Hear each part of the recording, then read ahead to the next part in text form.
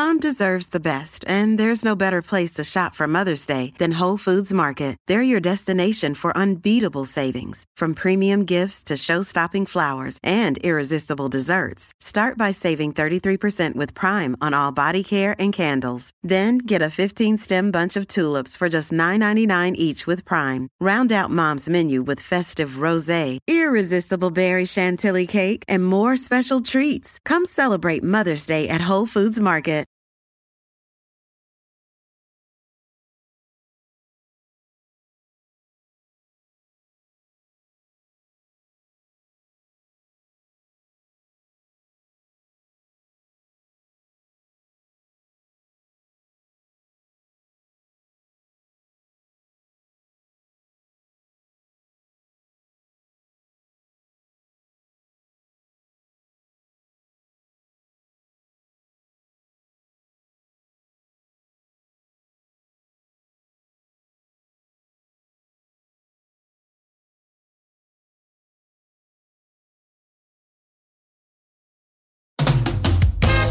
I'll be buried in my grave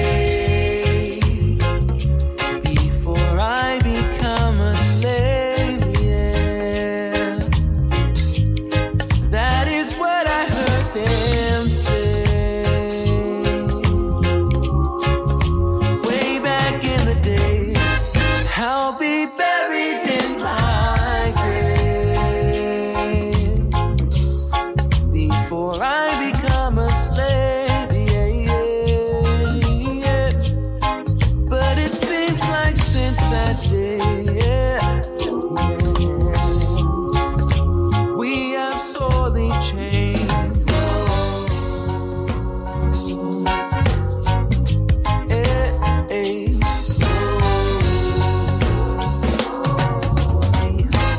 I'll be buried in my grave before I become a slave, yeah, yeah. That is what I heard them say, yeah. Way back in the day. I'll be buried in my grave, yeah, before I become a slave, yeah, yeah. But it seems like since that day, yeah, we have sorely changed. Hey, hey. Whoa, oh, oh, oh, oh, oh, whoa, oh, oh, oh, oh, oh. And now, live from beautiful Myrtle Beach, South Carolina, you're watching My Fellow Americans with your host, Spike Cohen. Yes! Yes, it's me. It's me. I'm here. I'm here. It's Wednesday. Keep clapping. Clap for the Spike is back on Wednesday Miracle. How would we know that you were excited about the Spike is back Wednesday Miracle if you didn't keep clapping? Welcome to My Fellow Americans. I am literally Spike Cohen. Thank you for taking this time out of your busy Wednesday night to come join us here, me, a Jew in his guest room, and you, a person of whatever faith, ethnicity, or lack thereof in wherever you are, for this special time together to talk about all sorts of things. This is my 100th episode. Yeah. Yep. I didn't even realize that as I'm putting everything together, and I'm looking it up today, and I'm like, episode number 100. Yeah. So thank you for being a part of this journey. It's fantastic. I've got a great guest tonight. This is a Muddied Waters Media production. Check us out everywhere on all social media platforms, on all podcasting platforms. Check us out on anchor.fm/muddied waters, where you can not only leave questions and messages for us that we will play and answer on the Muddy Waters of Freedom on Tuesday nights at 8, but you can also make donations if you'd like to. You don't have to, but if you'd like to, and we'll read your name right here on the show. So thank you so much. And also, as always, go to muddiedwatersmedia.com for this and every single episode of Muddy Waters Media, as well as the Muddy Waters store and all sorts of other fun stuff. Be sure to like us, follow us, subscribe to us, press the bell. If you're on YouTube, we want your phone to explode every time we go live. Don't miss out on that. And be sure to comment and share this right now. Share this right now. The last thing I want is for Mark Zuckerberg to not see you sharing this content. Fight back against big tech. Share this video right now. Give the gift of Spike Cohen today. Kids love it. This episode, of course, is brought to you by the Libertarian Party Waffle House Caucus, the fastest growing waffle-related caucus in this or any other party or entity of any kind, really. This is just about it. Go to muddywatersmedia.com/store to buy all the Waffle House stuff. If you want to become a member of the Waffle House Caucus, go to the Libertarian Party Waffle House Caucus Facebook group, which is called, oddly enough, the Libertarian Party Waffle House Caucus, and come and join us there. The Gravy King, Joe Solosky. Joe Solosky is running for Pennsylvania governor. He is the key to Pennsylvania's success. And if you want to help him in his run for governor, go to Joe Solosky. That's JoeSolosky.com. It's not my fault. The man's last name is it's hard to say the thing. Anyway, yes, JoeSolosky.com to find out how you can help him become Pennsylvania's first libertarian governor. Mud Water, the most aptly named thing that we have ever sponsored or has ever sponsored us before. If you woke up today and said, my God, I'm sick of coffee, I want an alternative to coffee that's made out of masala chai and cacao and mushrooms, turmeric, sea salt, cinnamon, and that's it. Well, friends, I have some fantastic news for you. If you go to muddywatersmedia.com/mud, you can buy that.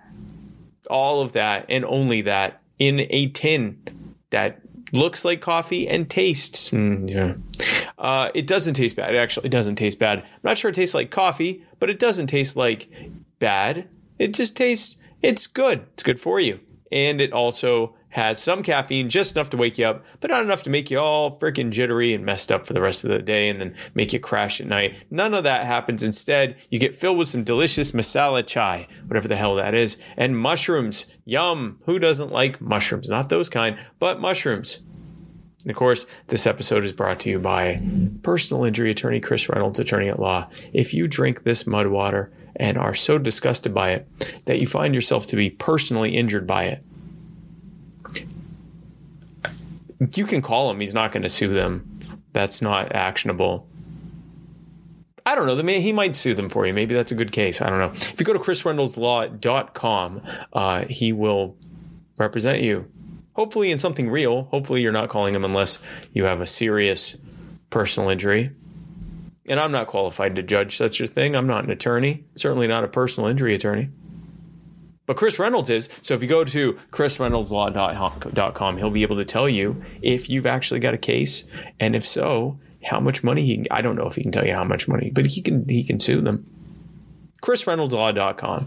The intro and outro music to this and every single episode of My Fellow Americans comes from the amazing and talented Mr. Joe Davi. That's Jodavi. Check him out on Facebook. Go to his SoundCloud. Go to joedavimusic.bandcamp.com. Buy his entire discography. It's like $25. Some of the best music you'll ever hear. Go do it right now. Go treat yourself to the amazing musings? No, that would be like if you're a comedian. The mystical musical meanderings of Joe Davi. joedavimusic.bandcamp.com. Thank you, Joe Davi. I'd like to thank Le Bleu for this molecularly perfect water that I drink on every episode of My Fellow Americans, Bula Banaka. That tastes like the exact amount of... I'm not going to do it. I'm not going to do that. I said I'm not going to do it. I feel like I need to do it, but I'm not going to do it. It's very good water. Thank you so much. Shout out to Tara and Turks' mom, and as always, folks, my guest tonight actually was a pre-recorded guest. So I will be all lurking up in the comments while you watch this. But we had an incredible, fascinating discussion about these trans bills or these anti-trans bills that are being debated and passed and signed across the country. We've heard a lot of emotion-based debates both for and against these things, but we haven't really heard a lot of legal constitutional law debates on it. We haven't really talked much about how this affects people's rights for both the people that are in favor of them and the people that are against them. There's been a lot of, the typical sensationalism that we've come to expect from, media and government discourse, unfortunately. But we haven't really gotten into the brass tacks of this. How can this be enforced? Is it enforceable? Is this protecting people or is it hurting people? It was just a really incredible discussion. I thought this would be about 40 minutes long since we're talking about just one thing. We ended up talking for almost an hour and a half. It was an absolutely incredible, thought-provoking discussion. And so without any further ado, I'm just going to start it because it was a great thing. I will be here. I'll be up here in the comments, making sure, I don't know what I'm making sure, but I'm going to be here. So be sure to come talk to me while we're watching this together. Folks, oh, wow, that's weird. When I do the thing and then it goes to me.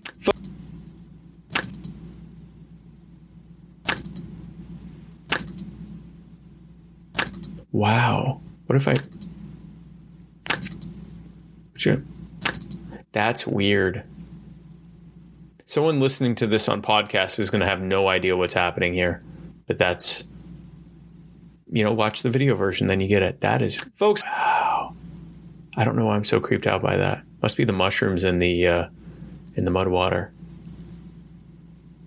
That's pretty cool. Anyway, enjoy. Folks, my guest tonight is the Donald Hinkle Professor of Law at the Florida State University College of Law. I'm so proud of myself for saying that correctly.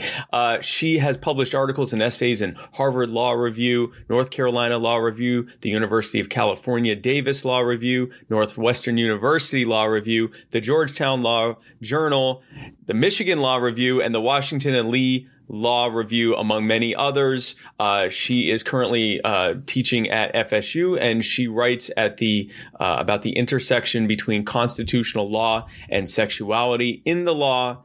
Ladies and gentlemen, my fellow Americans, please introduce my guest and your guest tonight, Professor Courtney Cahill. Courtney, thank you so much for coming on. Thank you so much, Spike. So glad to be here. I'm really happy to have you on. And folks, be sure to comment with your questions and thoughts. This is pre-recorded, but I am lurking in the comments, and I will let you know if you are right or wrong. Now, Courtney, before we get started, I always ask my guests, what got them into the walk of life that they're in. You clearly are very specialized in law as it relates to family law, constitutional law. What is it that got you into that? Everyone has their genesis story. What is the Professor Courtney Cahill genesis story?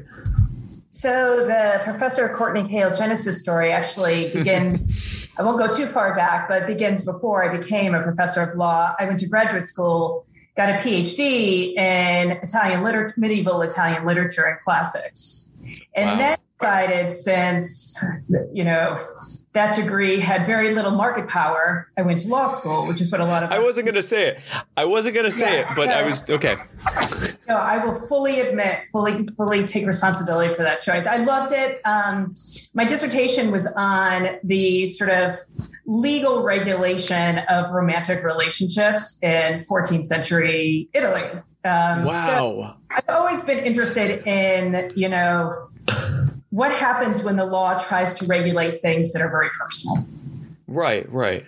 I think that's probably what sort of caught my interest when I went to law school and eventually became a law professor.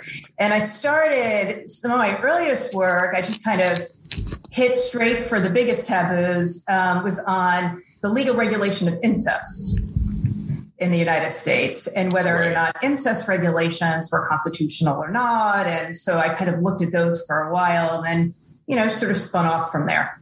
Right. So it sounds like you like to avoid controversy since you're talking. No, I remember my first job talk at a law school, and it was on incest. And I won't name names, but it didn't go over that well. I can't imagine it would. And I mean, please tell me that you were able to find some way to seamlessly work in 14th century Italian family law into that. That was tough, although I did manage to work in, believe it or not. So I did 14th century Italian stuff, but also classical literature. So Ovid. And there's a lot of really amazing, I feel like everything that I've worked on has already been told in poetic form in Ovid's Metamorphoses, including several different incest tales. So I did work my Ovid in. You just basically, so basically most of your writing, you just remove the prose and just, take out the rhymes and stuff and add it as a legal opinion. That is basically right. It's quite a niche you've dug for yourself. So, okay, so let's get into this. You have been writing about most recently having taken a hiatus from incest. You are now you have written most recently about some of these, I guess we'll call them anti-trans laws that have been passed, mostly in the Southeast by Republican run state governments. And there's sort of a mixed bag of different things. Some are related to gender reassignment or gender affirmation surgery with that for people that are underage, also for sports programs and things like that. Before we get into what those are, can you kind of delve into what those laws are targeting and maybe give a few examples by state of what the specific, I guess, stated purposes of the laws are, what it is they're targeting? Sure. So I put so there was kind of a first wave of anti-trans laws with the bathroom bills a few years ago. And those have since sort of percolated through the courts. Most courts by now have come down sort of against those, bathroom restrictions, right? So laws that require somebody to use the bathroom of the gender that's stated on their birth certificate, basically, right? It's not as if we carry our birth certificates. At least I don't carry the birth certificates to the bathroom. So I would say those are kind of like the first. There's like sort of anti-trans law has a history, right? But with respect to most recent anti-trans laws, I put the bathroom bills kind of first generation. What we're seeing in the last couple of months is what I would call the second generation anti-trans bills, which fall into two categories. The first category are the anti-trans medical laws, or medical, I should say, laws and bills, because most of them have not yet become enacted law. So there's the medical bills, and then there are the sports bills. Right. And the anti-trans sports bills break down into two subcategories on their own.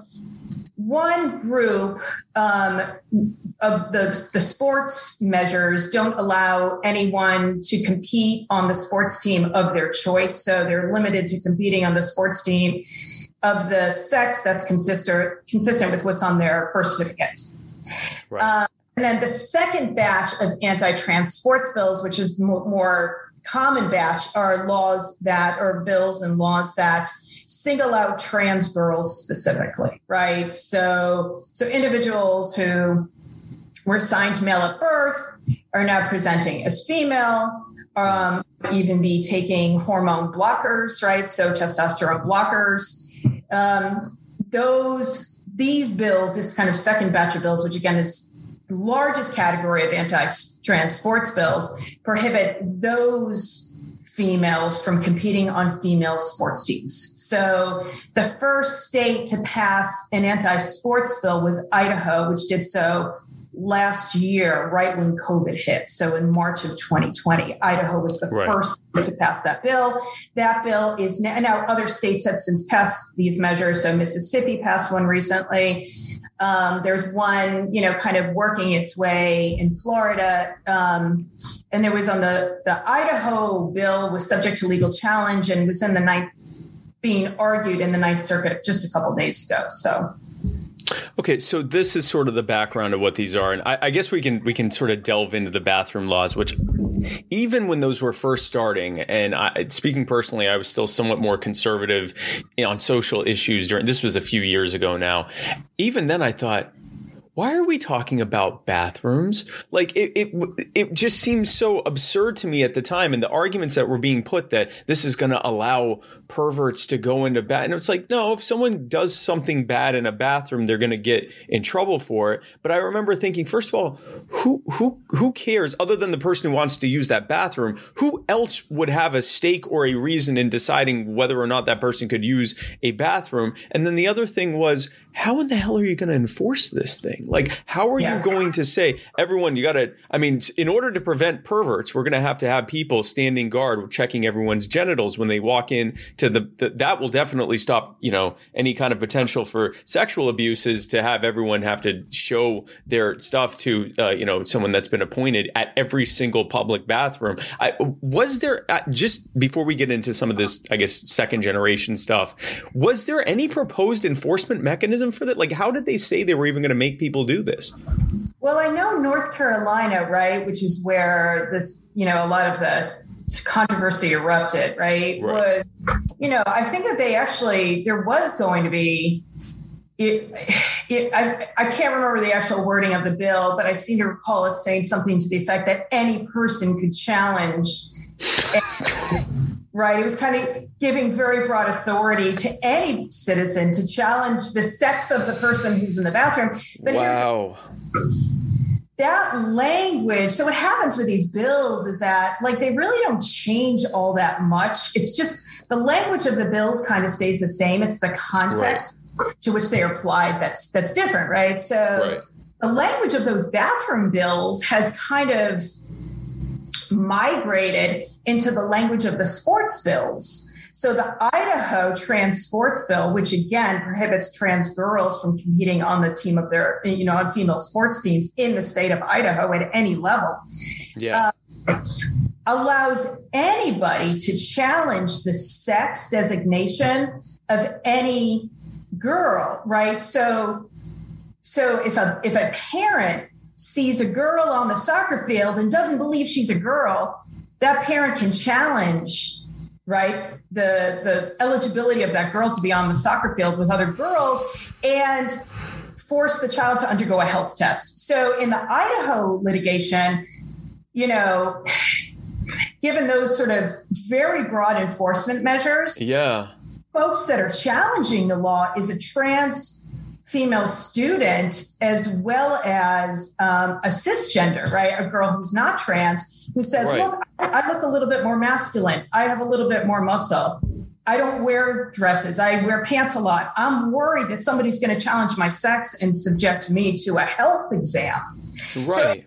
So the bathroom bills have those kinds of similar enforcement measures. And I think that's probably why they were, people just found them pretty distasteful.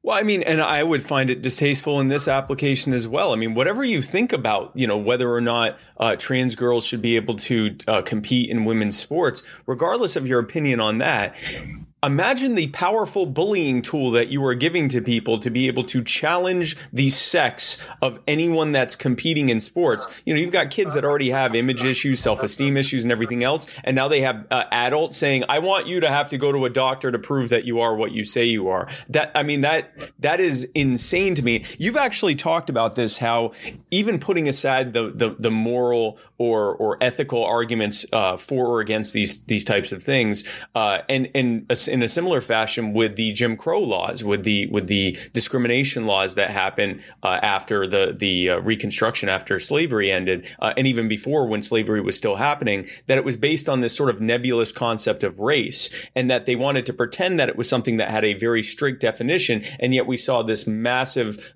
difference from state to state in what even delineated race. So long before we got into the moral argument of whether it was wrong or right to segregate or discriminate based on race, it was actually being challenged in the courts on the basis of how do you even measure such a thing and judge whether it's being used correctly and enforced correctly. Can you talk a little bit about that and how it relates to what we're talking about now? Yeah, sure. So so one of my sort of ongoing interests in my scholarship is the way in which biology is often used by the state as a reason to regulate and as a reason to discriminate, right? So take the most obvious example, sex discrimination, right? Sex discrimination for the 14th Amendment is one of the Reconstruction amendments to our Constitution. It was passed in 1868. It's the amendment that is a source of what we think of today as unenumerated fundamental rights. It's a source of kind of equality doctrine. And for the first 100 years of the 14th Amendment, the Supreme Court made clear that it didn't apply to women, right, nor to men by implication, because the argument went that men and women were not similarly situated. They were biologically different. And they were biologically different enough to make it okay for the state to discriminate against women in all sorts of ways, right? So there was that, right, before, the Supreme Court case that sort of solidified separate but equal, which it was a case called Plessy v. Ferguson, which was decided in 1896. And in Plessy v. Ferguson, the court was considering whether or not Louisiana's separate but equal law on railway cars, right, where white people had to sit here and everyone else had to sit over here. Right. It wasn't a granular understanding of race, right? There were only two races, white and everybody else. Right. That law was Homer Plessy challenged the law on equal protection grounds, and the court upheld it on the basis of biology and said, look, there are physical differences between the races that are kind of biologically fixed. All this law is doing is tracking those inherent essential biological differences. So, and then in the 20th century, right, biology was a reason to criminalize consensual sexual conduct between same-sex individuals until 2003. Right. Biology was the reason not to allow same-sex couples to marry until 2015. Now we're seeing biology in the context of in trans rights, right? So I became interested, in the context of Jim Crow. There are a lot of similarities, between what's going on today other than the obvious difference, right? That one relates to discrimination on the basis of sex and transgender status, and the other relates to discrimination on the basis of race, right? So there's one difference, right? But other than that, there are a lot of interesting similarities. For instance, right, back when Jim Crow was kind of at the heyday of Jim Crow, at the late 19th, early 20th centuries, there were no DNA tests, right? There's no kind of litmus test for race. So your race was determined by public officials based on what you look like, right? So the shade of your skin, which we know is not an indicator of race, right? But that became an indicator of race. What your hair looked like, your body type, your body shape. So sort of state officials say, interracial marriage was a crime, right? If you go down to the clerk of court, you apply for your marriage license, that clerk has the discretion to determine whether you get the marriage license. If that person thinks that you're of different races, depending on what you look like, right? So what's really fascinating to me is that the same thing now is happening in the context of trans rights. So let me just give you an example. Great. Alabama, a federal district court in Alabama a few months ago in a case called Corbett v. Taylor sort of knocked me off my feet.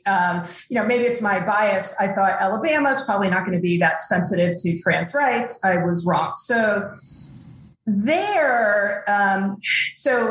Alabama requires individuals to have gender reassignment surgery to change their driver's license and to change their birth certificate.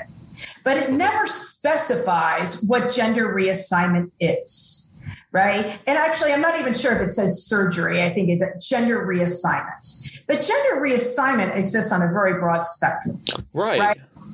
So what was happening in Alabama is I'd go and apply. So let's say I'm trans and I go apply for my my driver's license.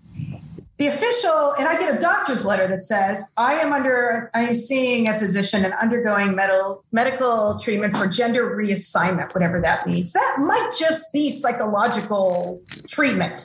Right. Affirmation. Yeah. It could be intrusive medical interventions, right?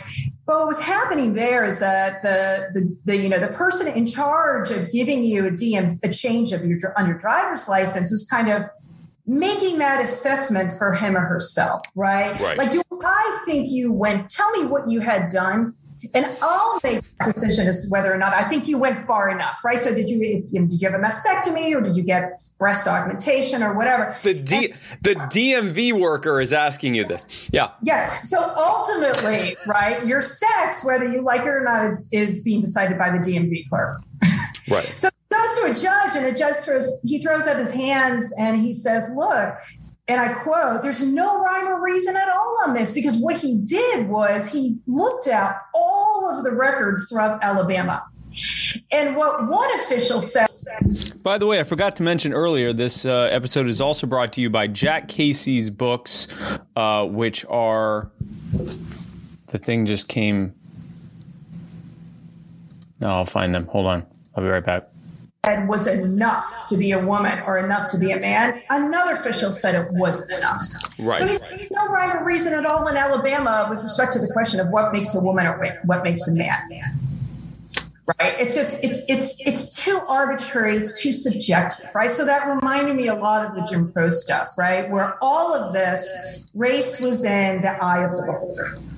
And that's a problem. It's a serious problem. Putting aside, again, the moral and ethical implications, just the enforcement and the fact that, if I were let's say I was a trans woman, and I go in and I say, I identify as a woman, but I look like this. Like, I literally just walk in and I'm not pranking. I legitimately feel like a woman, and am going through gender reassignment in affirmation and through consultation about future treatments and things like that. But as of right now, I'm still presenting this way.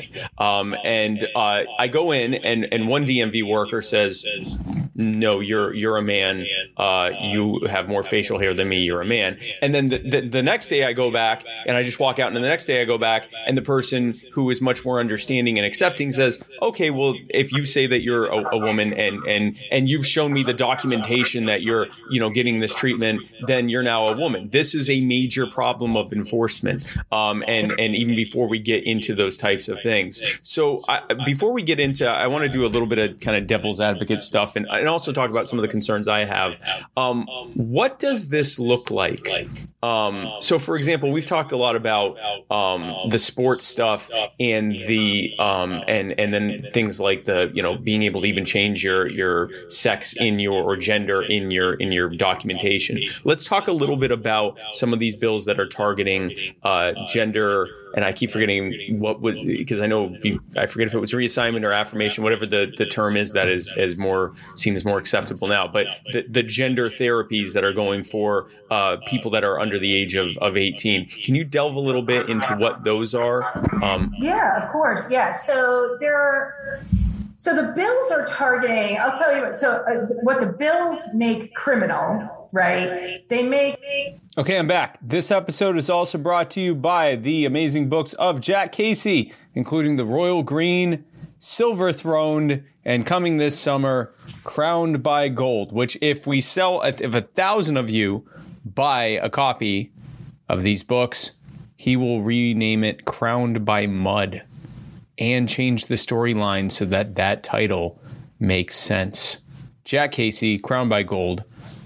If you want to purchase these books, you're probably thinking, well, how do I purchase them? Go to theroyalgreen.com and let them know that you bought it because of watching this on My Fellow Americans or The Muddy Waters of Freedom or The Writer's Block. And again, he will change the title to Crowned by Mud. And that will be a victory for all of us. Thank you. It's criminal for a healthcare professional, or in the case of Texas, which, its bill is moving forward. It hasn't yet become a law. Texas makes it criminal for a parent to provide these medical interventions. So it goes or a healthcare professional. So it goes even, much farther. But okay. In terms of what they're preventing, right? So these medical bills are preventing either healthcare professionals or parents from changing what they call endogenous hormone profiles. And so your endogenous hormone profiles are the hormones that you would have absent any kind of medical intervention. So you're naturally producing testosterone, naturally producing estrogen, right? So the bills, one of the things the bills make a crime is to give hormones, right, to trans youth, however that is defined in the bill, right? Usually somebody 15 years old, right? So giving a child testosterone or giving a child estrogen. Right. So that's one of the things they do. The second thing that they prevent are what's known as puberty blockers. So these are hormones or drugs that are given much earlier, right? They're usually given right when a child is about to enter puberty. So let's say age 9, maybe 10. And what puberty blockers do is block the production of testosterone and or estrogen. Right. So that child, let's say it's a trans boy who doesn't want to get breasts. Right. Or it's a trans boy who wants to delay having a period because, menstruating would be very traumatic, as it would be for any boy. So the puberty blocker would prevent the formation of breasts. It would prevent the onset of a period until the blockers were no longer taken, right? So you can't be on hormone blockers forever. You can be on them safely for, up to, I don't know exactly how many years, but 4 or 5 years. Right. So what the hormone blockers are doing, they're just kind of pausing, right? They're giving a pause so the child doesn't, sort of undergo changing sex characteristics that come with puberty. Right. They're not given hormones. They're not given testosterone. They're not given estrogen. That's something that comes later in a child's life, usually maybe 17 or 18 years old. Right. So the puberty blockers are one thing. The actual hormones are a different thing. And then the bills also make it a crime to change the sex organs of a minor. Right. They never define what a sex organ is. But then they go on to list what medical procedures are prohibited, including, among other things, a mastectomy. Okay. Right. So by preventing, someone who is assigned female at birth from getting a mastectomy when she's 17, right? The bill is implicitly defining breasts as a sex organ. Or the absence of breasts, I guess, as a sex organ, right? So they don't really, define with any clarity what a sex organ is, but they do by implication by prohibiting certain procedures on certain organs, like breasts, among other things. Now, and maybe I'm misunderstanding what you're saying. I mean, there are times when outside of gender affirmation, reassignment, whatever, that hormone therapy would be needed for minors. Is this explicitly banning those things as well? Like situations where there are kids that have or hormone blockers where there are kids who have like a hormone deficiency or a hormone overactive thyroid or an overactive hormone situation? Is it also prohibiting that? No. They're not even included in the scope of the bill at all. So they're just right. So okay. So one of the arguments then is that this bill, if they really want to, if the concern is that it's harmful to give kids hormones, right? Or if it's harmful to block the production of hormones, either one or both, right? If that's the argument, then clearly the bill is woefully under-inclusive. Because it's not capturing a whole host of other situations where hormones are either given affirmatively or blocked in children who are not characterized as trans minors, right? So that's an under-inclusivity problem. Which means that they're not arguing that these things are inherently dangerous per se. They're arguing that they don't think that they should be used for this specific thing, which is a medical decision to be made by doctors and parents, not by lawmakers. Right. And one more thing that's really interesting about the bills is that they also have an exception for children who qualify as intersex. Right. So individuals who have who are born with the sex characteristics of both sexes. Right. So they be XY, but exhibit, male sex characteristics or XX, or female sex characteristics. It may be XX, but exhibit male sex characteristics. In those situations, folks are exempted, right? So if a parent is making the decision on behalf of the intersex child to bring their sex in conformity, to bring their hormones, to bring their sex characteristics into conformity with the desired sex of the parent, that the parent and the doctor want for that child, then medical interventions on that child is okay, right? Because in that case, right, it's like, the law doesn't like ambiguity. Right. It specifically says in this set of children, we're talking about children with ambiguous sex characteristics. Well, if the whole point of the law is to make things clear, not ambiguous, then it makes sense, right? But it doesn't make sense because it's an under-inclusive problem. If it's harmful for kids who, are expressing gender identity questions, then it's harmful for everybody.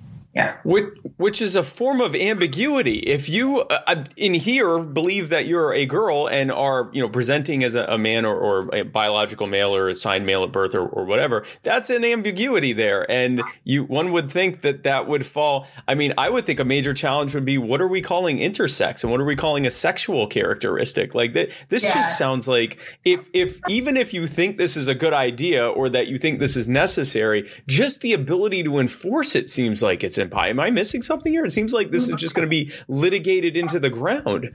No, it's fascinating. I mean, so as far as the intersex, right? So like surgeries, mandatory surgeries on intersex, usually it's done when the child's an infant, right? So like 15 months, 2 years of age, right? Right. To kind of, sort of get rid of the ambiguity. Right. Through surgical interventions. Well, what happens a lot is those kids grow up and, right, so maybe the child is born with a phallus, but is, otherwise is chromosomally XX, right? So they grow up feeling, right,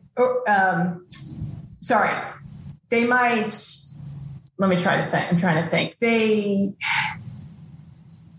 might be XY, right? But have like a phallus that isn't robust enough. Right? So they'll do a kind of genetic surgical intervention, and then the child, right? So I mean, those have not been. I mean, they're controversial within the intersex community. Yeah. Well, to the extent that those things have been subject to a legal challenge, they've been unsuccessful. I am trying to picture a DMV worker deciding whether or not someone's penis is robust enough. Like this is where we are. Like, Courtney, this is what we're talking about here, because at some point this actually rubber has to meet the road, and this has to be enforced in some tangible way, or else it's just words on a sheet of paper. So I'd just like to say how uncomfortable I was talking to a law professor about robust penises. Thank you. You literally are looking at people with zero medical qualification whatsoever, police officers, DMV workers, CPS workers, people that really don't have any of this background, who are now saying, I've seen more robust ones. I've seen better ones than that. So you're a woman. Like, I mean, this is what we're doing. Right. Well, that's why I said in the op-ed piece that I did for Slate, right. Florida has one of these bills, these anti-trans medical bills, right? That's kind of percolating through the legislature right now, right? And it includes breasts as a definition of sex, right? Well, breasts are not a definition of sex for anybody else in Florida, right? So you walk on the beach in Florida, you might see individual men with what might look like, right, a female breast, and no one's going to hold that guy off. Right. But you got to go to Office of Vital Statistics and change your birth certificate right now. Right. So like breasts are not a marker of sex for anybody else but trans. Right. Right. So, I mean, part of, I think, what's going on with these bills, honestly, is like, I think they signal a larger anxiety about eroding the difference between men and women. Yes. That's 100% what it is. Yeah. I think trans youth are the unfortunate target of that much larger anxiety. Yeah. Right? And I think, last year in a kind of landmark Supreme Court decision, Bostock v. Clayton County, the Supreme Court had to determine whether or not an employer could fire you if you were gay, or could an employer fire you if you were trans, right? Well, federal employment law prohibits sex discrimination, but it doesn't prohibit sexual orientation discrimination, nor does it prohibit trans discrimination, right? But the Supreme Court, in a surprising ruling for a lot of people, myself included, said, look, trans identity and sexual orientation identity are a subset of sex. And what you saw, right? So when you discriminate against somebody because they're trans, that is sex discrimination. And when you discriminate against somebody because of they're gay or lesbian or whatever, that is sex discrimination, right? So like sex is an integral part of that discrimination. I think what you saw after that was like, whoa, what's going to happen now, right? What are all sex segregated spaces going to be opened up? Yeah. Right. I think that was I'm very interested in slippery slopes. That's kind of what got me into incest, because Justice Scalia, in the decision, it was called Lawrence v. Texas. And in Lawrence v. Texas, the court said, look, you can't criminalize two men for engaging in consensual sexual conduct in the privacy of their home, otherwise known as sodomy. Right. And Justice Scalia, the late Justice Scalia, fuming in his dissent, says, what about incest? Right? You allow sodomy between same-sex partners, you're going to have to allow incest. Right? That's the bottom of the slippery slope. Right? So I think, right, I think in this context, trans youth is like the thing at the top. Desegregation of sex-segregated spaces in American life is at the bottom. I think that's what's really driving the anxiety, right? Like our entire world is organized according to male and female. Right. Right? It just is. And you know what? The Supreme Court has said that's okay. So I think... Well, I mean, you have entire languages that are gendered, where there are things that, I'm in the process of learning Spanish very slowly. And I'm doing this and I'm like, man, is a fork a man or a woman? I forget. And it's like, but it's everything is gendered especially in the Latin languages. And it is very much a structure that, you are either a man or a woman. I grew up, boys have penises, girls have vaginas. And now there's this gray area in between, and it's causing a lot of anxiety with people. But here's the thing, like you said, if that's the case, then inherently your trans identity is tied to sex. If it wasn't, people wouldn't care, or at least they wouldn't care in that respect. They wouldn't care in that context. It wouldn't mean anything to them. Right. No, I agree. And, so like I've been also doing a lot of work. Forks are men, by the way. El tenedor. El tenedor. The fork. Forks are men. On, of course, I go to my taboos. I've been doing a lot of work on breast regulation and criminal breast regulation, by which I mean, right, laws that criminalize the public exposure of a female breast. Right. Not the public exposure of a male breast. So here's an interesting story. There was a woman in Utah last year, okay, I think in Salt Lake City, and she's out in her garage putting up drywall with her husband. I think it was the summer, right? So it's obviously very hot. Yeah. I'm inside. He had 3 kids from a prior marriage or a prior relationship. Her 3 stepkids, okay? They come in, they're hot, they're sweaty, they're inside their home. He takes his sweatshirt off. She takes her sweatshirt off, and they jump in the shower. Well, the stepkids see her. They're older. I think they were old. I don't know how. I can't remember how. They were some age range, whatever. They see her and they tell their mom when they go back to the mom. And it's like, hey, Dad's, our stepmom, disrobe before you. Anyway, Police come knocking at her door, right? She's charged with indecent exposure. She's charged with public nudity, despite the fact wow, in her home, right? So they're defining public to mean, any third party viewing, regardless of whether or not it's in the home or outside, right? So she's charged. She's charged with this public nudity offense.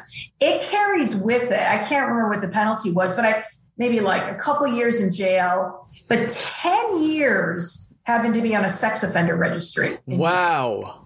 Yeah. So she gets the ACLU and is like, I'm going to challenge this. This is sex discrimination, right? Because and it's a perfect example, right? Because her husband takes off his shirt. He wasn't charged. Yep. His nipple. No one cares. I mean, it's like the female nipple is like, oh. Anyway, she was going to take it, but she got scared. She pled. I think they dropped they said, if you plea, we'll get rid of the sex offender registration and the jail time or whatever. So she fled. So I'm doing a lot of work on those laws, right? And those are really interesting because they are alive and well in every single state in the United States.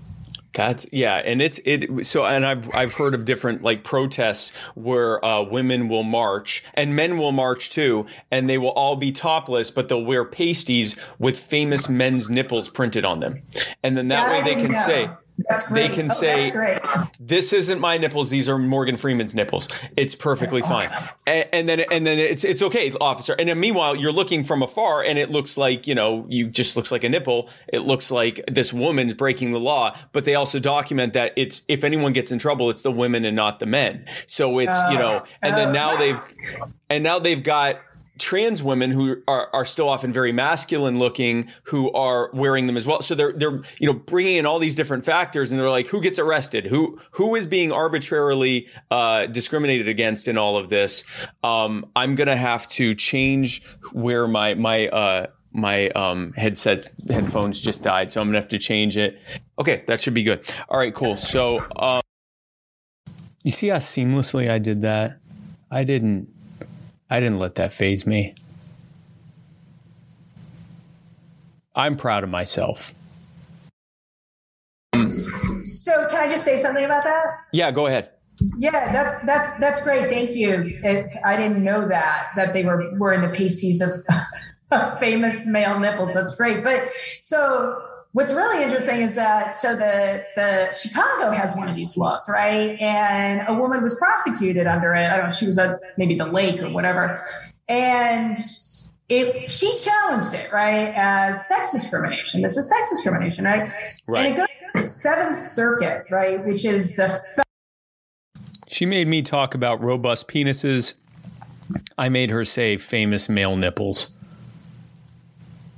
I still feel like I got the worst out of it. Federal Court of Appeals that covers Illinois, right? So this is like a big federal court. And this is in 2017, a case called Tagami.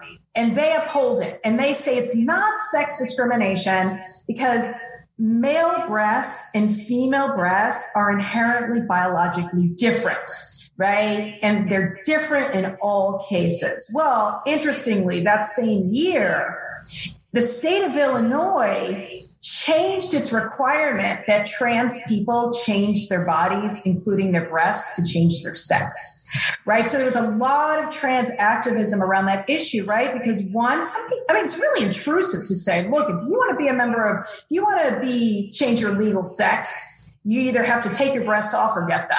I mean, that's like and that's the least of it, right? There are other much more intrusive medical interventions, right? There was a lot of trans activism around that issue, and they managed to get the Illinois legislature to repeal its requirement that you change your body, including your breasts, change your legal sex. So you see the tension between those two things, right? Yeah.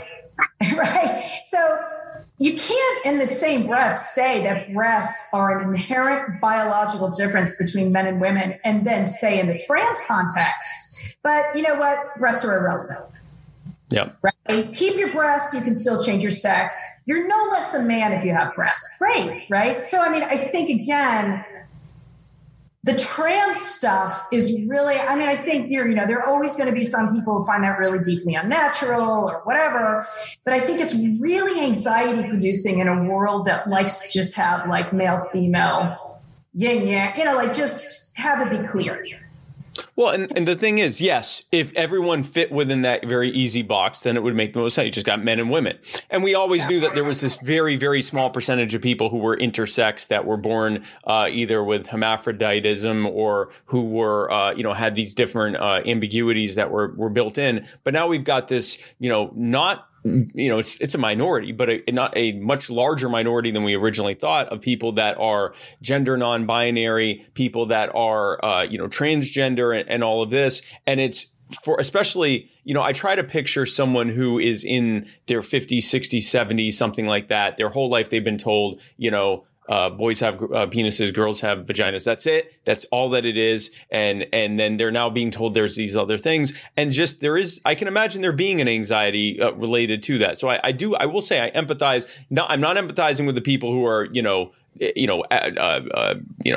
being outright bigoted towards people. Whatever you think about someone, if you find yourself, wishing violence against someone for expressing who they are, then even if you may or may not have a valid disagreement with them, there's a better way to do that. So I'm certainly not defending that. I do want to give a couple of, and I guess I'll call it devil's advocate, although at least for a couple of them, I have some concern about it, and I want to make sure I'm fully understanding it. We'll start with the well, we've been talking most recently about about some of this gender reassignment, gender affirmation stuff. So I guess we can start there. I'm not going to talk about every concern that's been expressed, because some of them I don't think are terribly valid and are just downright just an expression of bigotry, or just an expression of, well, where does it stop? How do we stop defining boy and girl? And that's just that's a societal anxiety there. That's not really so much related to that person. If there is a law that is saying outright that, even with parental approval, that now the parent is a criminal too if they're trying to do this, I think that's absurd. As a libertarian, I think it's none of the government's business what is being decided by patients and their guardians and doctors. There's no reason for that whatsoever. The doctor is far more qualified than the DMV worker or the politician than, what should be done in that situation. Now, I know that at least some of these bills are explicitly stating that, and it may not be these ones, but I know that there are ones that are stating that it can only be done, or have been proposed that it can only be done with parental approval. And now I know the argument against that there are some parents who are bigoted or are anti-trans who don't get it and who are reflexively saying, no, I don't want my child to have these puberty blockers or this hormone therapy. And let's be clear, especially for young children, prepubescent children, intrusive surgical stuff is pretty much never on the table. This is stuff that's post-puberty that even really gets into it. We're talking gender blockers and hormone therapy for the most part, as well as psychological therapy and things like that, affirmation and that kind of care. In the situation where the parent is not giving approval, here is my concern with requiring that, with not having something that protects the parent's rights here. I understand the reason why someone would say that a child should be able to get this gender assignment therapy, even if the parent doesn't consent. My concern is, and we were talking about slippery slopes, if we set a precedent that a parent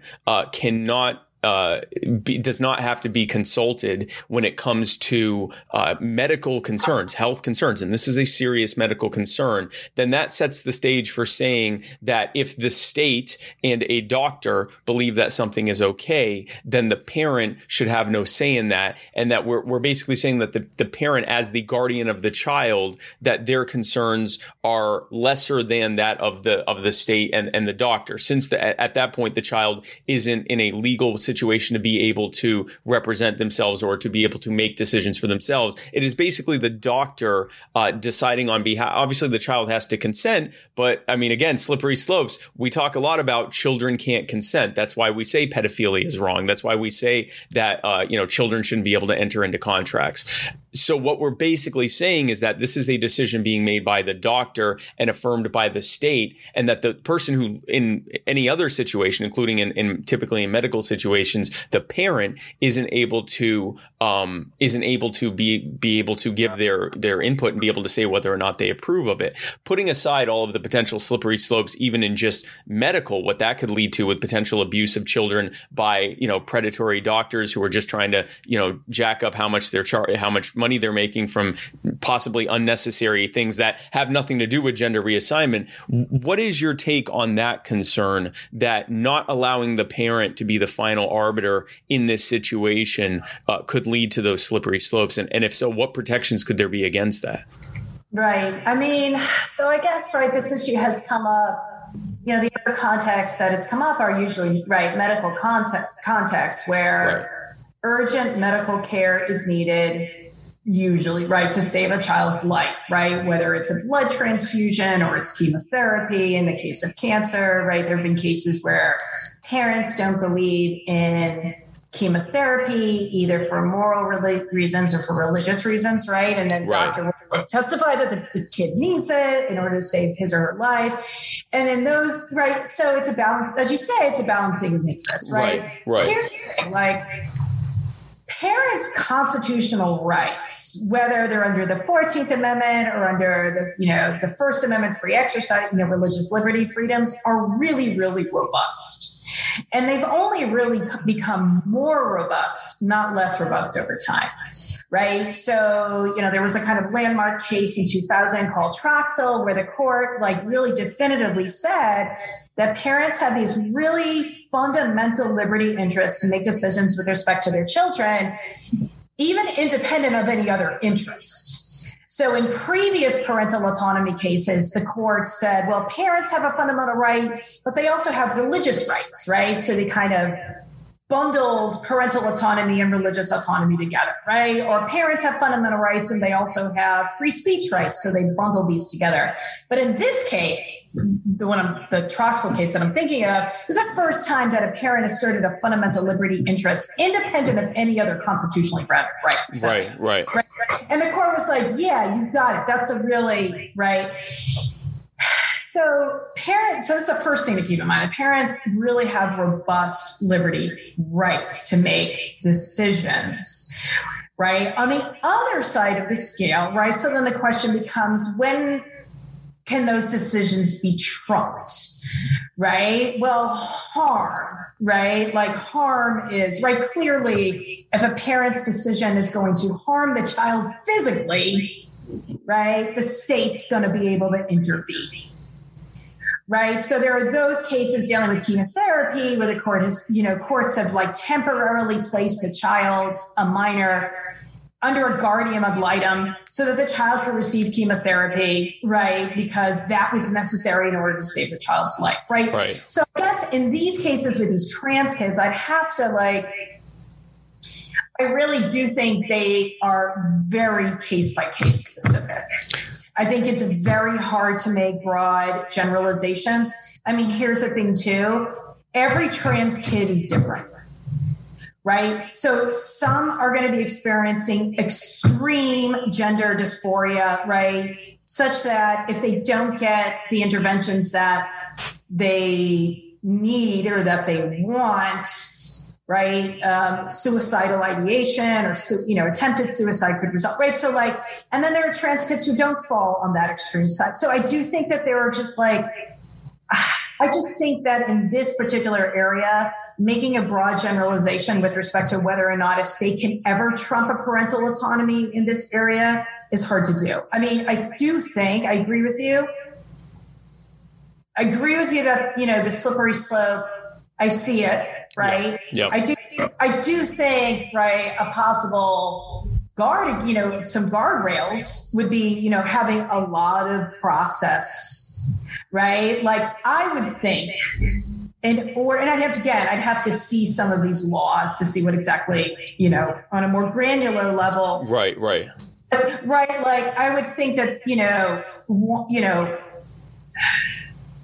there would have to be multiple doctors involved. There would have to be social workers involved.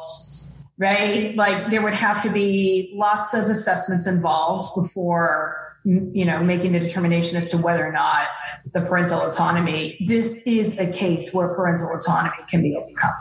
And I would think there need to be a level of urgency as well, because if it's not, we need to do this to save someone's life in the immediate, now or in the immediate future, then even with all of those protections, it ultimately just becomes, does the doctor think this is medically necessary? Which essentially, yes, it would take a whole process, but essentially you've, they call it medical kidnapping in the parental rights world, that you've created this system whereby if they go through the legal process of doing so at any level of urgency or lack thereof, if the doctors say your kid needs this and you say, well, I think, I'd like to get a second opinion or I'd like to wait and see, then, they're going to immediately move to the process of going through that. If for no other reason than that's what's going to protect them from malpractice insurance, right? Because if they go through that whole process, right, and they go through the whole process and it turns out that it wasn't the right thing to do, their malpractice insurance is almost assuredly going to protect them because they went through the whole process to do so. Whereas if they side with the parent and hold off,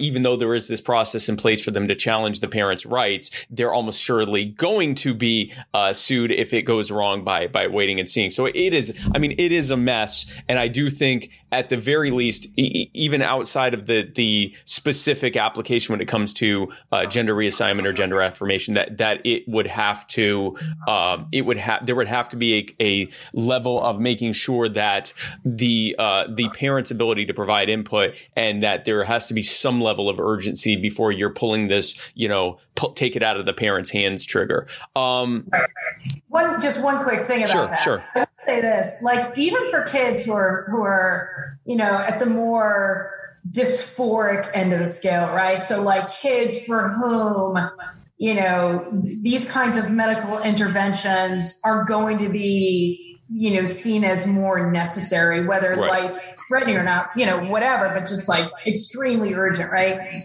Even then, no doctor immediately goes to that, right? So there are lots of different steps and hoops that you have to jump through before it even gets to that point, right? So I would think, and that's a case where the child is very sure, but I get what you're saying, right? Yeah. Children can't make decisions, they can't really they can't make those kinds of decisions for themselves. So yeah, there does need to be,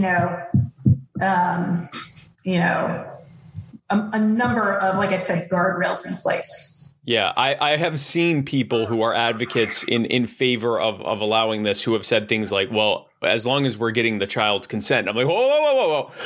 You would never use that in so many different applications, right? Especially stuff related to sex. Typically, there is no way you would say it's okay if the child consents. I mean, one of the most unifying things in worldwide political discourse is that it's hard to find a punishment harsh enough for someone who rapes a child, right? So, what if the child consents? That is not in any kind of mainstream. I mean, there's certainly fringes that say that. Most of them are people that are attracted to children. There's very few people outside of those who are actually dealing with pedophilia that are arguing that. So we wouldn't use that. So and there's obviously the fact that, for example, when it comes to some of these puberty blockers, they are technically being used off label for these types of things, and the potential for side effects and things like that. But at the end of the day, that's a medical question. That's not a legal question. That needs to be decided, in my opinion, at least the vast majority of the time, not just by doctors, but also with the parental input,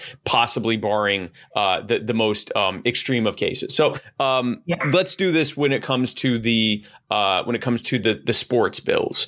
The broad argument is that because men typically are or biological men, as they would call it, are typically have greater bone density, greater muscle density, even putting aside the hormonal stuff. That, I mean, we look that, if you took the all-stars of the NBA and the all-stars of the WNBA, or if you took the all-stars of the male soccer, the male World Cup soccer team and the female World Cup soccer team, it wouldn't be close, right? So that's the argument, is that even if you are using, and I do know that that even with a trans woman that has, or a trans girl that is using hormone replacement therapy. Oddly enough, this is an argument for puberty blockers. But putting that aside, if there is a damned if you do, damned if you don't aspect to a lot of this, so we definitely have to acknowledge that. But assuming that there wasn't that, and assuming you're now talking about, let's say, a 15, 16-year-old trans girl who up until then has been going through puberty, even with either puberty blockers or hormone therapy in there, and even if they regulate the blood levels of the hormones to be the same as a cisgender girl of that age, there is still the changes to muscle density and bone density that have happened up until that point that would potentially give an unfair advantage.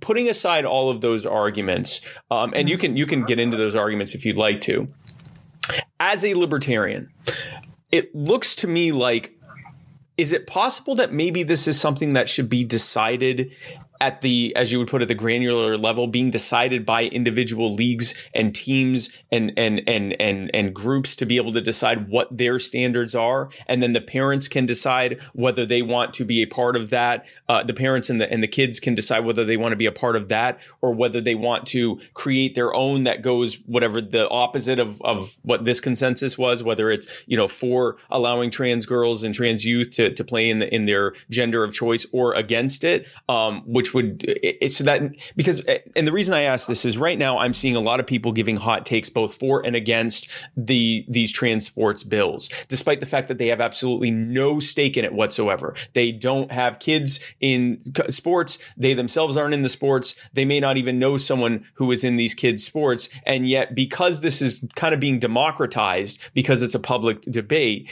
it's being decided largely by people who don't really know anything about it. And at best, they watch an episode like this, or they watch a YouTube video that really is, they're just watching to confirm whatever bias they have. And then they go and give their very uneducated, top of the peak of the Dunning-Kruger scale take on this subject. Is it possible that the best way to handle this is through just allowing the actual stakeholders in this to decide it? And if you want to also address, the argument about why they should have it in the first place, you're welcome to as well.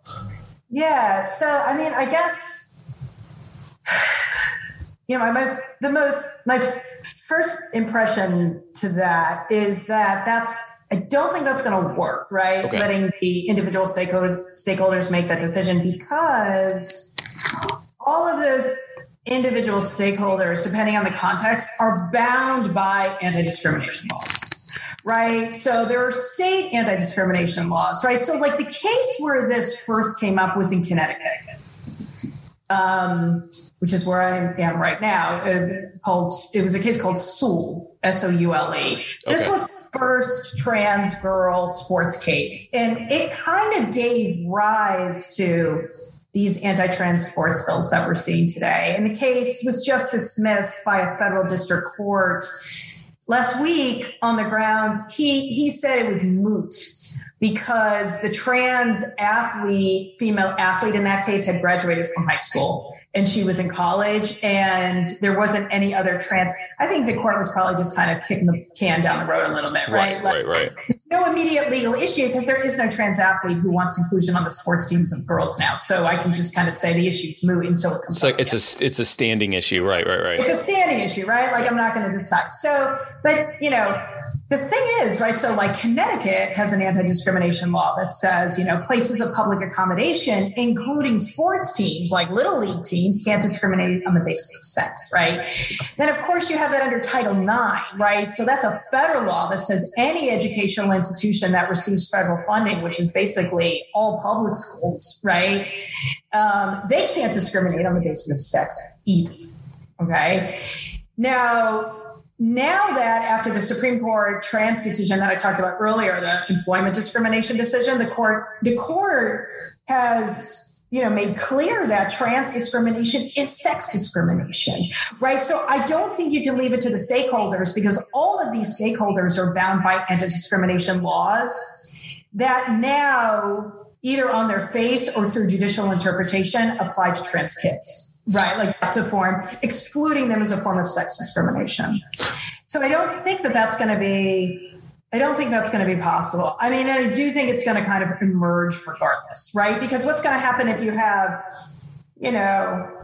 some tennis teams in one town permitting trans girls to compete, but other tennis teams not allowing it, right? You're just going to have kind of, I guess my concern is that there's going to be so much differential, so many different approaches. It kind of, gets us back to, before same-sex marriage was nationally recognized. You had some states recognizing, other states not. You just get too many. I mean, I guess, like that. I guess one of the arguments for that is, we, sometimes we like that, let it develop on the ground. Right. Or we allow courts to intervene. But I don't think courts have any choice but to intervene now. Now that it's pretty clear trans discrimination is sex discrimination, it's sex discrimination, right? So they're going to be individual lawsuits. Either way, they're going to be individual lawsuits. Oh, there's going to be law. I don't foresee any scenario in which there won't be large numbers of lawsuits, whichever way this goes, or even if in my libertarian utopia where they just let individual stakeholders make these kinds of decisions together. And at least for right now, I mean, the vast majority of these sports leagues are with publicly funded dollars. So this is not a question of private interests deciding what they want to do with stakeholders. We all become stakeholders by virtue of the fact that, we're being, as we put it, robbed to pay for it. And so this is where the whole libertarian argument about why we should maybe not be democratizing these types of things and making them taxpayer funded in the first place. But without going down that whole slippery slope, just sticking to this, here's sort of and I didn't really think of this until we were talking. If we are saying that you can't allow sex discrimination, then what is the divider, or what is the block that stops, for example, cisgen men from saying, you know what, I think I'd rather participate in the female league, or for it eventually to be potentially decided that even segregating by sex is something we shouldn't even be doing, or allowing even private leagues and private sports and private groups to do, meaning that you wouldn't have an NBA or a WNBA. And if that did happen, how do you end up in a situation where you don't just have men and or potentially trans women just dominating all forms of sports, even including adult, private entertainment sports like baseball and football and the NBA and things like that? Right. I mean, I guess my first answer would be, that's a slippery slope concern that I just don't see happening. I just don't see cisgender men kind of, right, the fear of sort of overtaking female sports teams. That's a hard, scenario for me to envision, right? Okay. But you're right that sex discrimination in those and in other contexts, even though sex is a protected characteristic under the Constitution, and even though hundreds of thousands of laws, state, federal, whatever, say that you can't discriminate on the basis of sex, it turns out you can discriminate on the basis of sex when it relates to biology. Right. So that's what distinguishes, at least in our country, right, race discrimination from sex discrimination. Right. It used to be that biology was a reason to discriminate on the basis of race. No longer.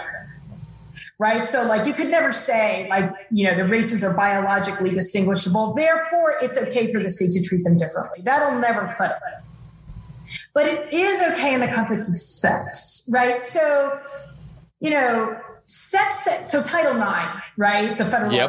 Right? This is educational institutions receive federal funding. You can't discriminate on the basis of sex, but it turns out you can, right? You can in locker rooms, you can on sports teams, you can in living spaces and all of this stuff, right? So it's kind of like that mandate, it's not mandated segregation, but that sort of permitted segregation has been largely uncontroversial. People don't challenge it. I've never seen, I can think of, before the whole trans stuff, I can think of one case. It was in a Clark case in 1982, and it was in the Ninth Circuit, where you're right, and I can't remember the facts, I should have looked at them, but a cisgender boy wanted to compete, I think, on the girls' volleyball team.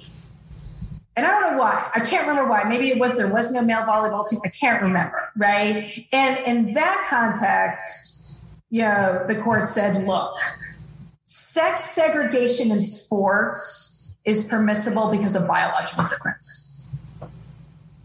Other than that, I can't think of a case, right? Like no one challenges this stuff, right? There's not one cisgender boy nor one cisgender girl who has said, I want to use the male or female locker room. Like it just hasn't come up, right? Yeah. It's been so uncontroversial ever since these laws were put into place. So I don't know. It's hard for me to imagine that trans stuff is going to open the floodgates to something that's never been an issue. Yeah, I certainly. So I guess I agree with you that I don't necessarily see a bunch of frat boys saying, yeah, we want to go be on the girls lacrosse team or whatever. But I could potentially, and yes, it's not being argued now, but the stuff we're talking about now wasn't being argued, let's say 20, 30 years ago either. So things can change over time. And especially as there's increasingly I don't want to say ambiguity, but an increasingly blurring of the concept of gender and as it relates to sex. I could see, a generation from now where people are saying, well, why do we even have separation of the sexes for sports? Why are we allowing that? Not just why are we having it, but why are we allowing that and not considering it discrimination as proposed? And if the argument becomes, well, we need to protect women, and they go, okay, but which women? And they go, well, the women that biologically need to be protected. I could see it becoming a difficult thing to challenge. And this is where it gets sticky. And again, where I, as a libertarian, always fall back on allowed the stakeholders to make this decision. And it may mean looking at and reforming discrimination laws that that this isn't unless there's someone can be shown that they're being systemically disenfranchised and discriminated against by someone in power, that maybe we should allow a certain level of quote unquote discrimination or discernment from stakeholders. But again, you promised an hour. We don't have 17 hours to talk about that. But can I just say one more Sure, thing? Sure. Absolutely. Yeah. Okay. So there was a Supreme Court case that was written, the majority opinion was written by Justice Ginsburg the year she became an Associate Justice, 1996. It's a case called United States versus Virginia. And it concerned the admissions policy of VMI, Virginia Military Institute, which is in Lexington, Virginia. It's a public institution. It was discriminating on the basis of sex. Only men could go to VMI, right? And not a whole lot of women wanted to go there, but some did, right? Right. And VMI had a lot of reasons why it wanted to maintain its male-only admissions policy, but one of them was they claimed that women were physically unable to satisfy the admissions criteria, right? Like whether it meant dropping down and giving 30 push-ups. I don't know what it was, right? But it was kind of some physical test, right? And they were like, look, women can't satisfy the physical test. Well, it turned out the woman who brought the case could, right? Like, so she could drop down and give 50 or whatever it was, right? Whatever it was, right. Whatever it was, right? So it goes to the Supreme Court and Justice Ginsburg says, look, so they were trying to say it's biology, right? Like there are fundamental biological differences between men and women that make VMI inherently unsuitable for women. And Ginsburg is like, in a majority of the court, right? Bare majority, I think it was a 5-4 decision. Predictably, Scalia's in dissent, like, this is awful, right? But she says, look, biological difference, basically, she says, look, we can't deny that there are physical differences between the sexes. She says, like, there are physical differences between the races, but there are physical differences between the sexes, but they should be a cause for celebration, not denigration, right? And basically, the holding of that case, as I tell my students, is that, look, biology, discrimination on the basis of biology is a sex stereotype, which is always illegal. Sex stereotypes in American law are always illegal. There's no amount of justification for them, right? But if it's biology, it's not a sex stereotype. But this case said biology can be a sex stereotype if there's at least one woman out there who bucks the biological norm. Right. Do you see what I'm saying? Yeah. So I always tell my students, it's about the law of the exceptional case. So try to find one biological difference maybe, like I talk about this with my students all the time. Can we think of a biological difference, right? That only women have or that only men have? If we can think of one, then that's a valid basis for discriminating, right? Right. But if there's not one, then it becomes less permissible. It goes over from the biology side, which is okay, to the stereotype side, which is not okay. Right. Like for me, that's the fascinating thing about sex discrimination, right? When is it biology? When is it stereotype? Well, under this rule of one idea, I don't know. There are lots of things that, that we might think are biological that violate that norm. Yeah. I mean, Scalia knew this. Because he drops a footnote. It's almost like he didn't want to make it too obvious, but he drops a footnote and he says, on this logic, I'm not sure any sex segregation can persist. The one exception. Now imagine it's the other way around. And in order for a cisgender boys to be allowed in girls' sports, they just have to have an exception of a cisgender boy who doesn't exceed a certain level of performance. They just have to pick some schmuck kid like me who got picked last for volleyball every single league. And I go, yeah, I can't. Yeah. How many pull-ups can you do? Maybe 4. And they go, see, there you go. I know. A guy just made that your argument. I mean, quite not your volleyball argument, but this guy wanted to work in the FBI, right? And in the FBI, they had different physical standards for men and women, right? Yeah.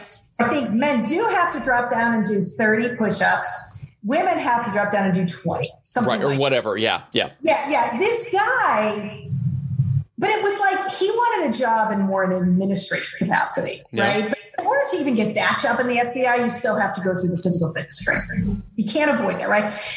This poor guy cannot do 30 push-ups in a minute or whatever it was. Like he just couldn't do it. Like he got so close. Like, he did it one last time. He got 29, but he didn't make it. He argued that was sex discrimination, basically on your logic, right? He's like, look, that's wrong. Like if you're allowing women in who can only do 12 push-ups or 20 push-ups, why aren't you allowing me in for doing 29?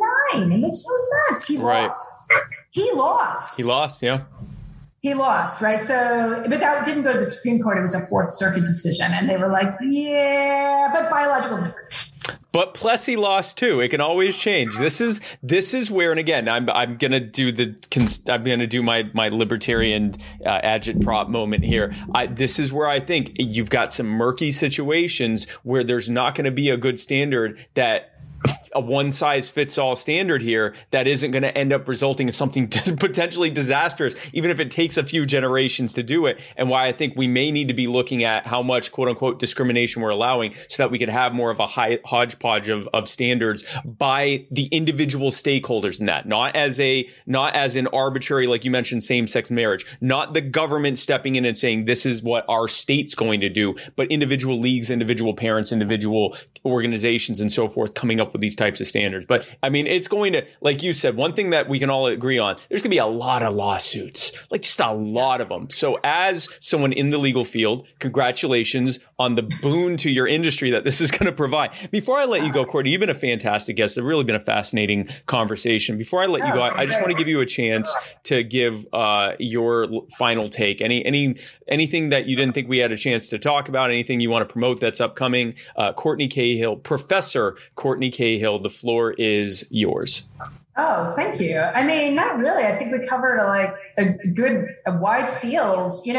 I did like what you said. I just kind of want to bring it to the surface because I think it's important about this kind of damned if you do, damned if you don't, with respect to the anti-trans medical bills that don't allow puberty blockers, or creating a situation where if what we're worried about in the sports context is an unfair advantage, like exactly what you're saying, right? Yep. Like if we're worried about an unfair advantage because of testosterone, but if that's suppressed starting at young ages, right, before muscle development and all of this, right, then you wouldn't have that, right? So it's almost like one is kind of, as you nicely put out, they're kind of reinforcing the other. They're creating the impossible situation. Well, and they're often, they want to, I know I said I gave you the last word, but I'm going to agree with you, which is kind of like a last word for you. It's just it's me mansplaining what you just said. No, I will say this, and you're 100% correct. It's also in the bathroom situation. Okay. So you can't use the bathroom of your preferred or your stated gender, But then if you go into the other bathroom, that's going to be a problem too, because you're a trans woman, you're presenting as a woman, but you're walking into a men's room. Yeah. And when I would ask people, who were in favor of these trans bills, and this again, back when I was more conservative leaning on a lot of this stuff, I'd say, which one are you okay with them using? And they'd say, I wouldn't want them to go anywhere. In other words, you just don't want them to be accommodated in any way. And that's not everyone that was in favor of these bills, but a lot of them, or I would say possibly most of them, the underlying statement here was, we don't want you around us. We don't want you in the store. We don't want you in any sports. We don't want you participating in anything. We don't like you. We want you to stop doing this. And if you end up dead, that makes it more convenient for our concept of what sex and gender is. And that is the problem. It's fine for us to have these disagreements on whether we're protecting women's sports with these things, or whether we're discriminating against people, or whether that's right or whether that's wrong. But when you're creating a situation of impossibility, and where the underlying subtext there and your belief is, I don't give a crap what happens to these people, I just don't want to even have to look at them, you're dehumanizing people in the most strict and explicit way. And that is wrong in all situations. I completely agree with you. So the reason why, back to incest, the reason why I was so fascinated with incest was not necessarily because of incest per se, but because of the emotion of disgust. So back when I first became a law professor, I did a lot of work on disgust. And I looked at sort of anthropologists who had written about disgust. I looked at cognitive scientists who wrote about disgust, and it was fascinating, right? Like, this emotion is truly the tail wagging the dog. Yeah. And that's what's going on here, right? Like, and Mary Douglas, who was kind of, very well-known English anthropologist, who wrote a book, fabulous book called Purity and Danger. And it was all about like society's purity rituals, right? And her theory of disgust was my favorite of all the theories I read, which was, she said, disgust is our reaction to matter out of place. So she said, nothing is inherently disgusting, right? Like, so dirt on the ground, that's not disgusting, but dirt on my bed, well, now it's a little bit more so, right? Yeah. But stuff that crosses its category, it's stuff that crosses the line, right? So like that for me explains, that's my kind of Cahill's meta theory of law, right? We want things just, it's like color in the line. You got to stay in the line. And once you go out of the line, you're making me nervous. So anyway, I totally. No, you're right. I think that's what it is, right? Cahill's, say that again. Cahill's. Like meta theory of law. Cahill's meta theory of law. Yeah, it's disgust management.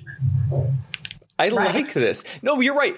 Incest, perfect example. Do I want two consenting adults to go to prison for engaging in sexual? No, but am I disgusted by incest? Yeah, no, absolutely. Yeah.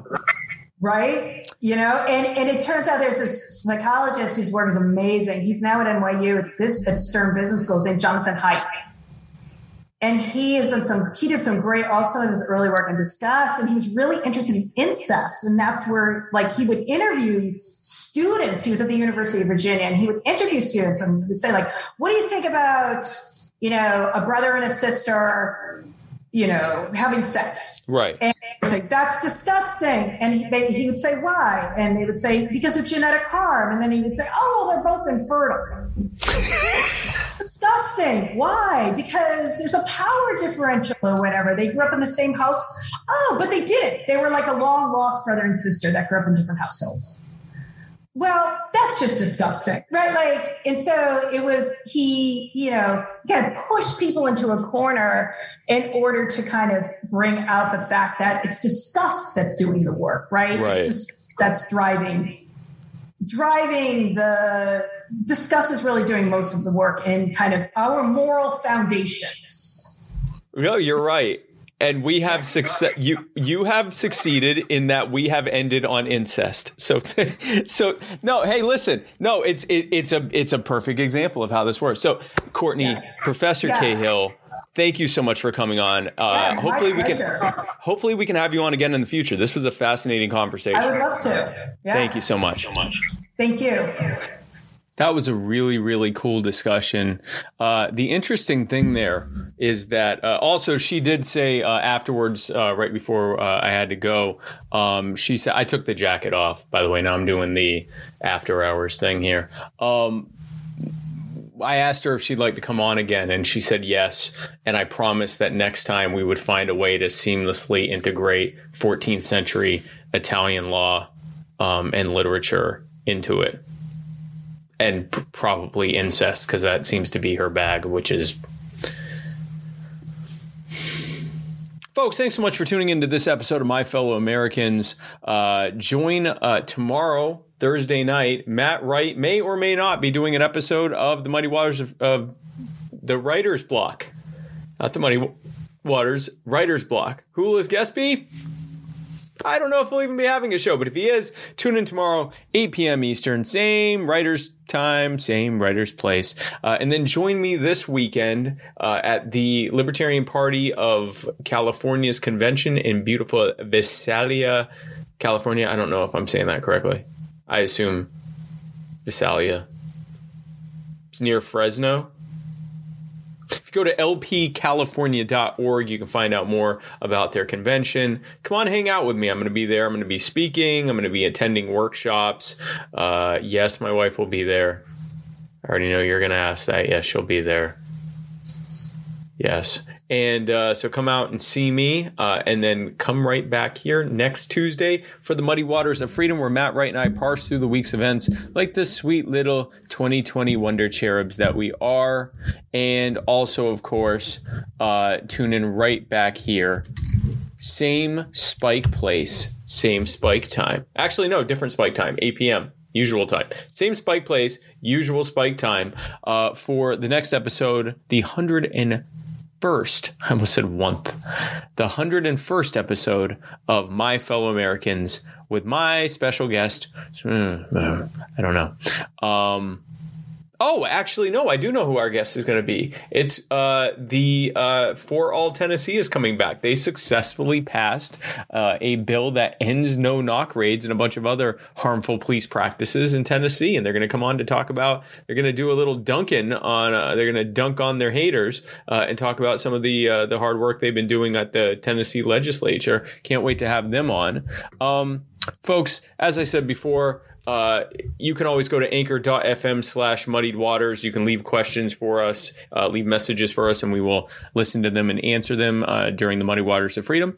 You can also make donations, and you can become a monthly supporter of the Muddy Waters of Freedom. And so I'm going to read off the names of our monthly supporters who we greatly, greatly appreciate. Those are Justin Mickelson, Zachary Martin, Tim Poland, Josh McHose, Selena Stewart, Kenneth Ebel, Sean Sparkman, Jim Lee, or James E. Lee, I'm sorry. It's Jimmy. Dan Faust, Jennifer Morrison, Jack Casey, Jeff DePoy, Andrea O'Donnell, Chris Reynolds, personal injury attorney Chris Reynolds, attorney at law, Kenneth Ebel again, Meg Jones, and Billy Pierce for Texas. Thank you guys so much for being a part of this. And thank you for watching this. We will see you right back here, maybe on Thursday. I will hopefully see you in California, and then we will see you for the Muddy Waters of Freedom next week. And my fellow Americans, have a great rest of your evening. I will see you very soon. I'm Spike Cohen, and you are the power. God bless, guys.